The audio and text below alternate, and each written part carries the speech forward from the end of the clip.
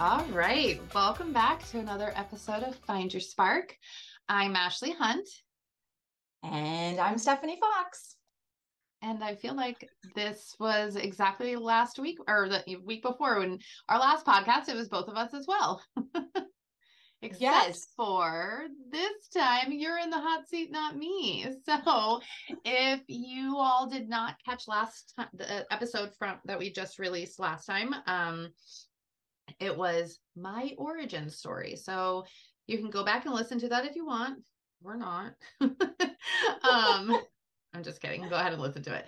But this idea kind of came about because I was listening to a podcast, like a favorite podcast of mine, and the host of this podcast decided that they were going to do an origin story for each of them. And so basically it's kind of like what led you to where you are and who you are today, right?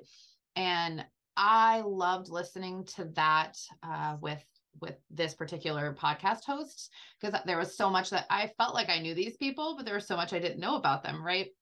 So I enjoyed it as a listener, and I was telling Stephanie, maybe our listeners would enjoy this too. So we did this our last episode, and Stephanie is Miss Stats Lady, and she says that it did great. It did. Apparently our audience really liked hearing your origin stories. So we're going to keep on with the series. And I guess I'm up next. Yeah, so today we're going to listen to Stephanie's origin story, and she has just a little bit of nerves, but I think she'll be all right. Yeah, I was just telling Ashley before this, I'm really happy and okay with sharing my story with strangers, but for some reason, when I think about people I know hearing it, which is so weird, then it makes me nervous because they know me, so they should already know my story, right? Yeah. So I don't know. It's really illogical. But hopefully, you feel me. I feel you. That's why I just understanding that others listen and know me. I'm okay talking to strangers, but you know me. Like, just don't tell me if you listen. If I know you, I'll just keep pretending like I'm talking to strangers or just nobody listens to this. Right. Yeah. Okay. So that's what I'm gonna do. So I get, like when I'm speaking to a crowd, it's like picture them naked. So now when I'm speaking now, I'm just gonna pretend that nobody's actually gonna listen to this, and then I'll be fine being vulnerable and like sharing the truth. Like we're not doing this to I don't know, to have something to talk about. Is because we really do want to be able to connect with our audience, and part of that is our audience getting to know us better. Exactly. So, Stephanie, so tell us about your life. How did you get to where you are today? Okay, so I was born in a small town in Minnesota. It is called Breckenridge, Minnesota, and it's in the western part. It's about 50 miles south of Fargo, North Dakota. So if anyone's seen that really old movie, Fargo, you kind of get the idea of what goes on there. I used to joke, it's a farming community. Okay. So I used to joke that there were more cows than people there. And I actually was going to look that up. I don't even know how you get those stats, but I'm sure I was close. That might actually be the case. So it's a lot of farmers. My grandparents were farmers. That's what a lot of people do there, both like crops and animals. And it's really flat. There's no hills at all. It's like flat, fertile farming ground. You can literally see the earth curve because there's nothing blocking your view on the horizon. I remember when my partner went there for the first time, he's like, oh my gosh, like, how can it be? Because he's from Vermont where there's actually like hills, right? I'm like, no. It is so funny that whenever as a kid, I would like drive to a place that there was a hill. I remember distinctly asking my parents, I was like, how did they make this? Did they just like pour more tar on this part of the road to make it go up? Oh my gosh, like that's this funny. is like I thought the whole world, I thought everything was flat. Like, yeah.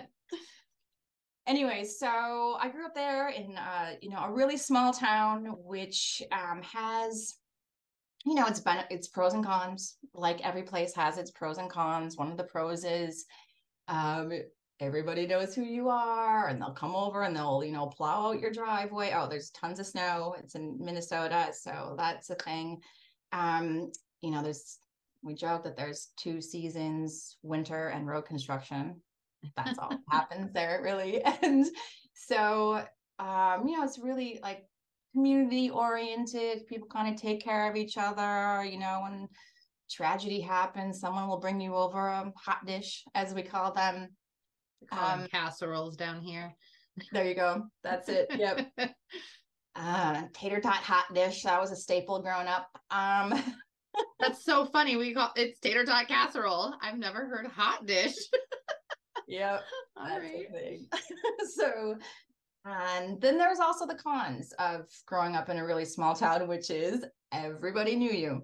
Mm-hmm. And so everybody, knows what's going on with you and your family and who got in trouble. And my dad was the county attorney. So anytime my friends and me got in trouble, he was prosecuting. Oh my gosh. And I got in my fair share of trouble. Oh, did you?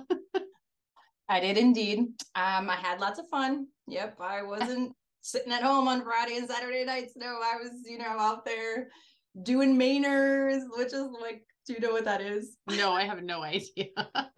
There's nothing to do there.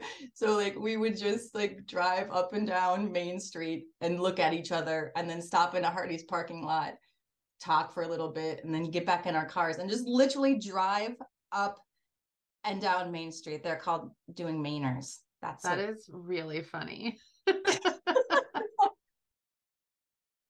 And you got into some trouble doing that, huh?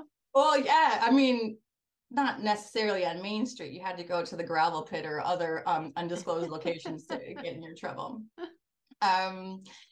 Anyway, so that's kind of the context. Everybody knew everybody, like what car you drove, where you lived, what your family was up to, mm-hmm.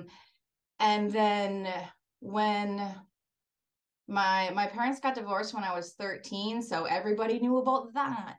Mm-hmm. And then I felt like everybody was, looking at me differently.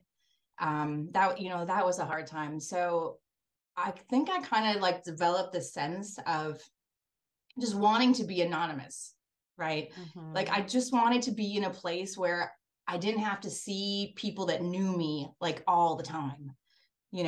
Like I was like, gosh, wouldn't that be amazing to live in a place where there were strangers?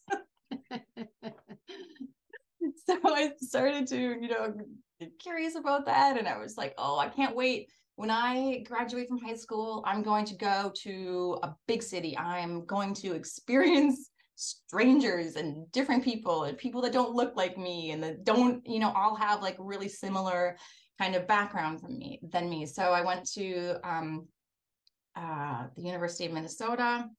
My little 1984 Honda Accord hatchback was packed up weeks before I could move into the dorms. I was just raring to go. And so that's what kind of like launched me off into the big world that was available to me. And I loved being there. And I participated in loads of things, getting to know lots of different people and cultures. And I was really drawn to also then even go beyond the big city of Minneapolis, Minnesota.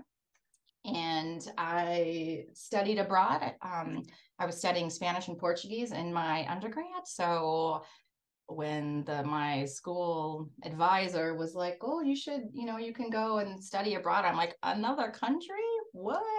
It's not Canada. I think up until that point, I'd only been to Canada, which is not really another country for us. It's like, a few hours north. Like, yeah. I remember when we were, here's one of the shenanigans when we were 18.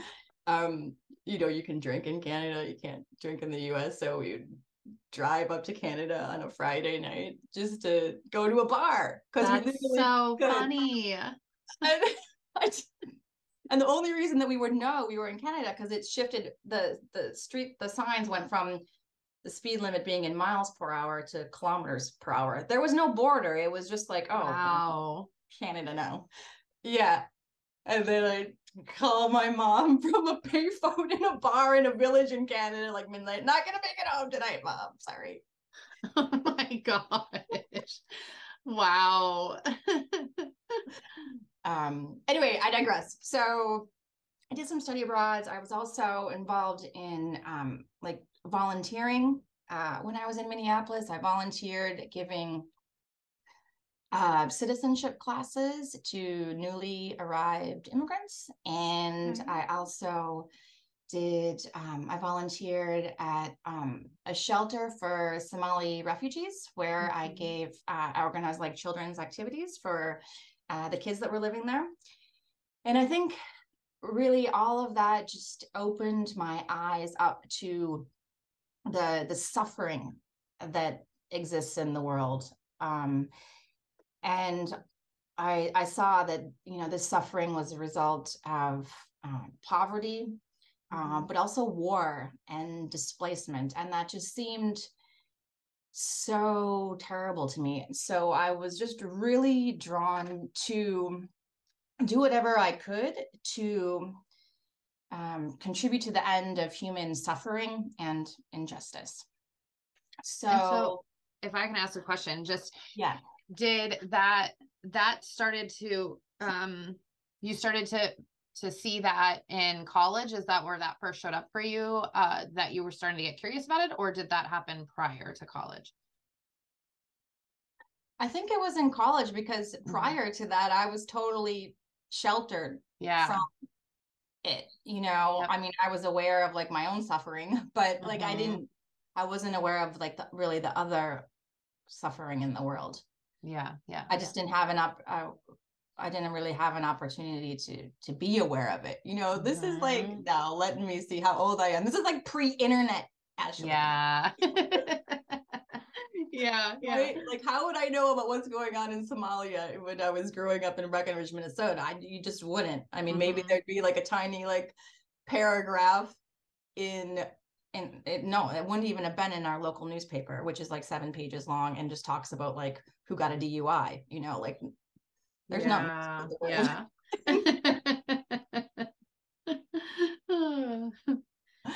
So it was excuse me, it was really college that opened my eyes to what was going on in the world, and then just wanting to really be a part of the solution to alleviate human suffering in really any way I could. So that led me to look into more about study why people go bad, let's say, why people do bad things. So I was studying criminology and like the criminal mind. And then I was also interested in what led to conflict and how to prevent conflict. So I did my master's in international conflict analysis and was really, digging into like all the different wars in the world and how they could be resolved and how we could move forward with that. And then that led me to work in international development, first based in Washington, D.C., where I first did some assignments in the Middle East and Angola. And then I eventually accepted a position with the United Nations in Gaza, which was another transformative experience for me. It was, I want to say, like, it was like the best and worst of humanity is what I witnessed there. Like the best in terms of people really coming together to help each other in really, really hard circumstances, and the worst in seeing like what we as humans are capable of doing to each other. When we are in that really bad place of just constant fear, anxiety, and stress, like what we come up with, what we justify doing to other human beings when we ourselves are in such a bad place. Now, I didn't get that that's what was going on at the time. I just, which led me to lose my faith in humanity, basically. Seeing all the horrible atrocities, just one after another, it really wears on you. Mm-hmm. And at the time, I didn't think it was wearing on me. But in hindsight, I realized that it really was, and so after 5 years of that, I needed a break. I knew I needed a break because I was in such a low place myself that I knew I wasn't being helpful. Mm-hmm. And people in those situations really need to be in a good space mentally. You can lie to yourself and say, no, it's fine, I got this, but hopefully people can come to that self-awareness and realize, okay, it's time to step away from this because I'm just not well mentally. Yeah. And if you are not well yourself, you can't give that or help others to get that way because you're struggling. So yeah, it's interesting. Right, exactly. And during that time, like the last year I was there, I actually I took this writer's workshop because I felt like, gosh, I have so many stories and stuff in me that I want to like get out. And so I started writing this book when I was in like let's call it the dungeon of my mind. And then like a year later when I was out of it and I went back to read what I had written, I was like, holy Lord, Stephanie. Who is this person that wrote this? Like, mm-hmm. I didn't even realize I was in such a dark place until I wasn't, and I wrote and I read what I had written from that place. I was like, I don't even know, who this person is. So, yeah, so I took, I realized I needed to, kind of move on from that, even though it was just so incredible and the people I worked with were amazing and the mission was so admirable. Yeah. So tell me about that decision, because I'm just wondering if you're doing stuff like that and you're seeing that it is so needed, but then you see for yourself you need something different. Like, how hard of a choice was that for you? Well, it was really hard, and that's why I think I probably stayed longer than I should have. Yeah. Don't we all? Many times and I look back at things, I see I just stayed because I felt bad, but I knew way longer to not. Yeah, exactly. Like I wanted to be helpful. I wanted to not be in a sad place. Yeah. But you are where you are. And it's just having that self-awareness that is so important. So yeah, and so when I made the decision, so many of my colleagues were like, why? What are you gonna do? How, like this, who would ever leave like this great position and this great mission? I'm like, I know, it seems crazy, but I just can't. I can't continue to serve and be effective the way I want it to be. Yeah. So I moved on. I took some time off, started a family, got in a better place mentally, and then really started to get curious about the human mind and, psychology, and how somebody like me who did, like so many of us, we really do want to, end human suffering. But how to do that? Like, what's the answer? Like, I feel like in all of my studies, my university masters and my life experience, like something had been missing, because while there was always this, good being done and, suffering being relieved like momentarily, there was always more coming behind it on the heels of it. And I don't know, I felt like something was missing. Anyway, so I just got curious, started looking into different philosophies on life, Eastern philosophies, Western philosophy, lots of spiritual stuff. And that's when I stumbled across the understanding of the mind that we now teach and talk about, which was a total game changer for me. Like oh gosh, I just feel relief thinking about it right now. Like, oh, thank God.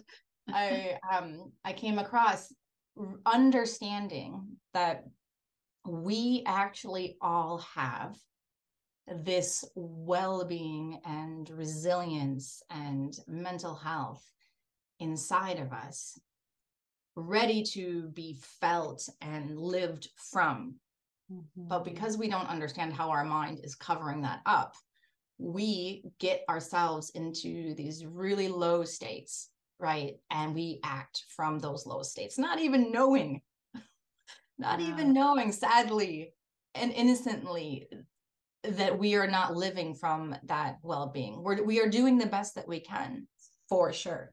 Everybody is always doing the best that they can, but without an awareness or understanding of what kind of state you're in and the potential to access more well-being, well, we're just not going to ever live up to our potential as humanity, and we are going to continue to suffer ourselves, hurt ourselves, not be nice to ourselves, others, and neighbors, and everybody, really. So it was when I became trained as a coach in this transformative understanding that I met Brooke, our CEO. And at that time, I was so inspired. I started to create my first educational materials in, letting everybody know about what we call our spark and the source of our feelings.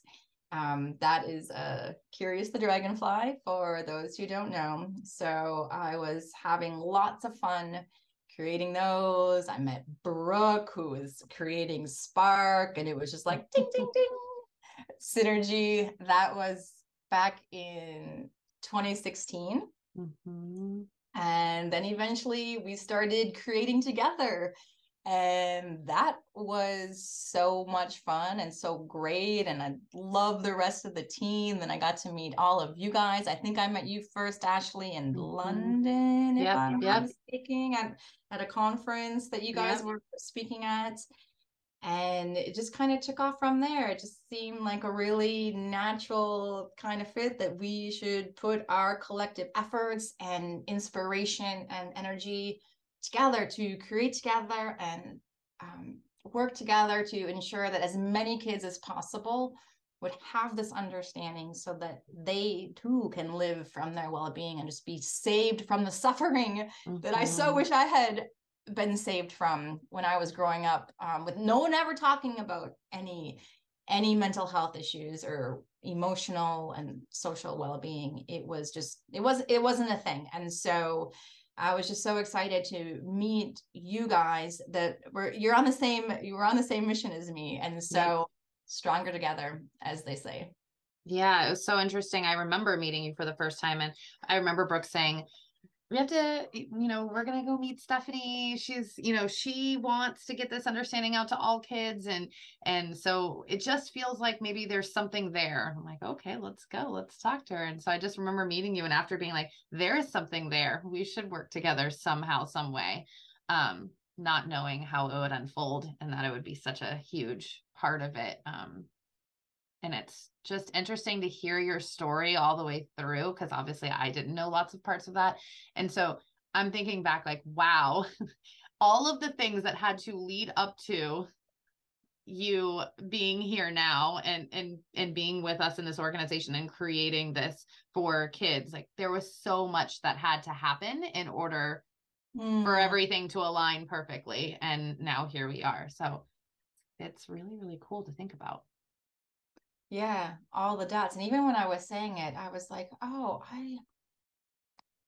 I totally forgot I worked with kids in Minneapolis. Oh, the other thing I forgot to mention was I was a teacher. I was a teacher in Spain. I was an English teacher. Yeah. Wow. I worked with kids there. So, and when I was in Gaza, I was supporting teachers. Like, all of it has, like, I don't know, a 20-year career has been in education. actually, but So never cool. teaching like what I now think is like the foundational thing to be taught to everybody. Yeah. So there's that piece.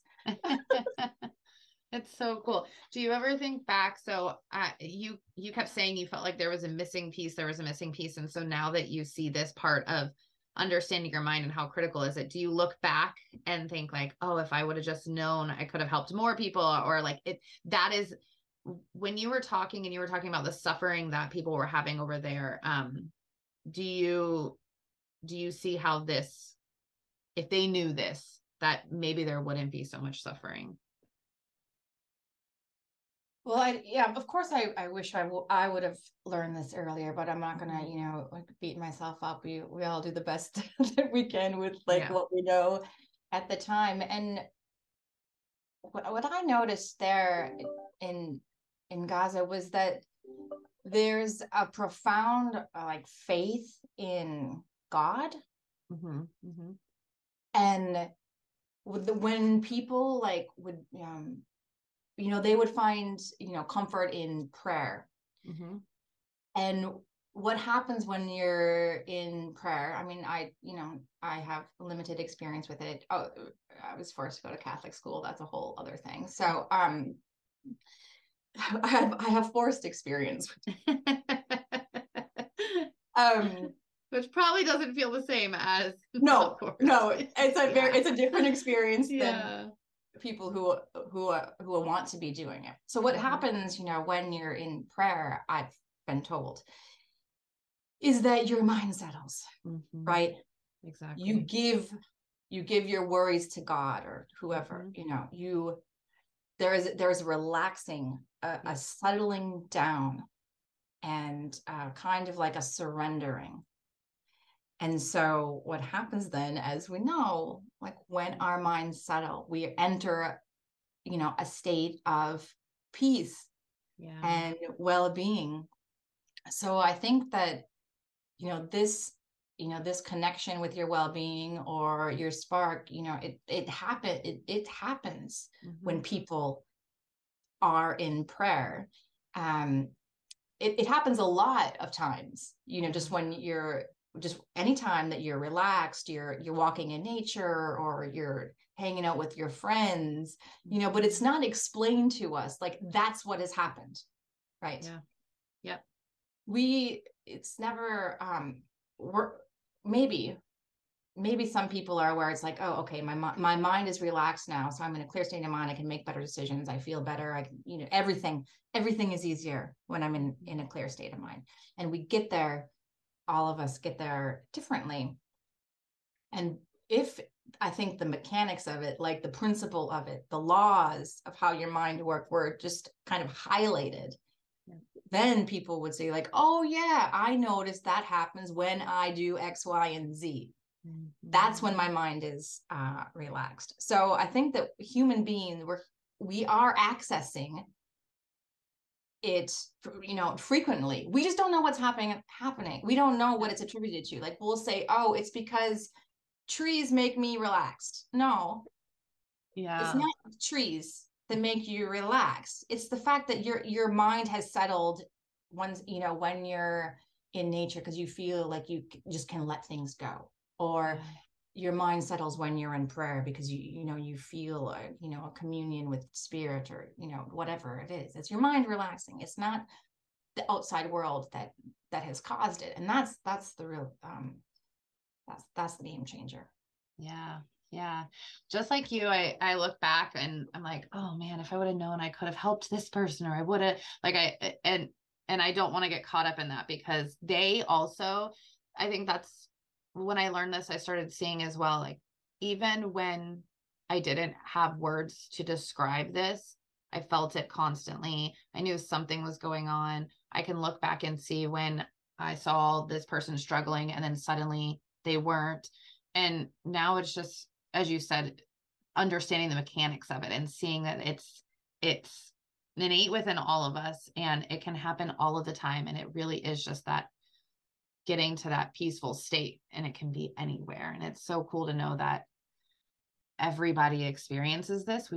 Some people just don't have the words for it, but you just know, when you get in that space, when you drop down to it, and seeing that it is coming from within you and not something on the outside, not, as you said, a tree, is profoundly helpful and also so simple at the same time. And so I just love how, just listening to your story, I just kept hearing it over and over again.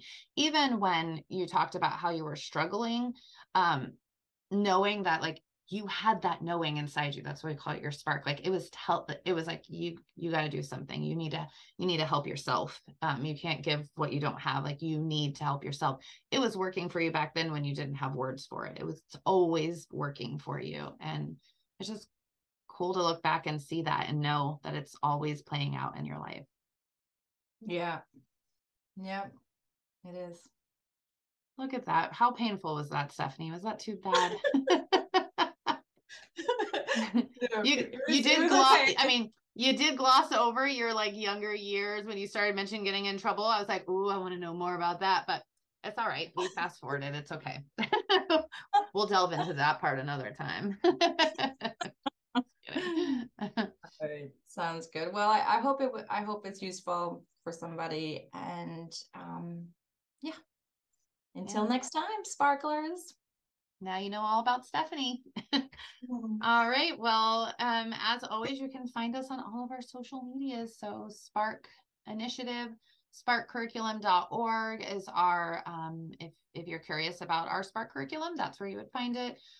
We are on Facebook, Instagram, Twitter, all of the places. Just look for us, and we will be back with another podcast episode, and we'll see who's in the hot seat next. All right. Bye. Thank you all. Bye. It takes a spark to start.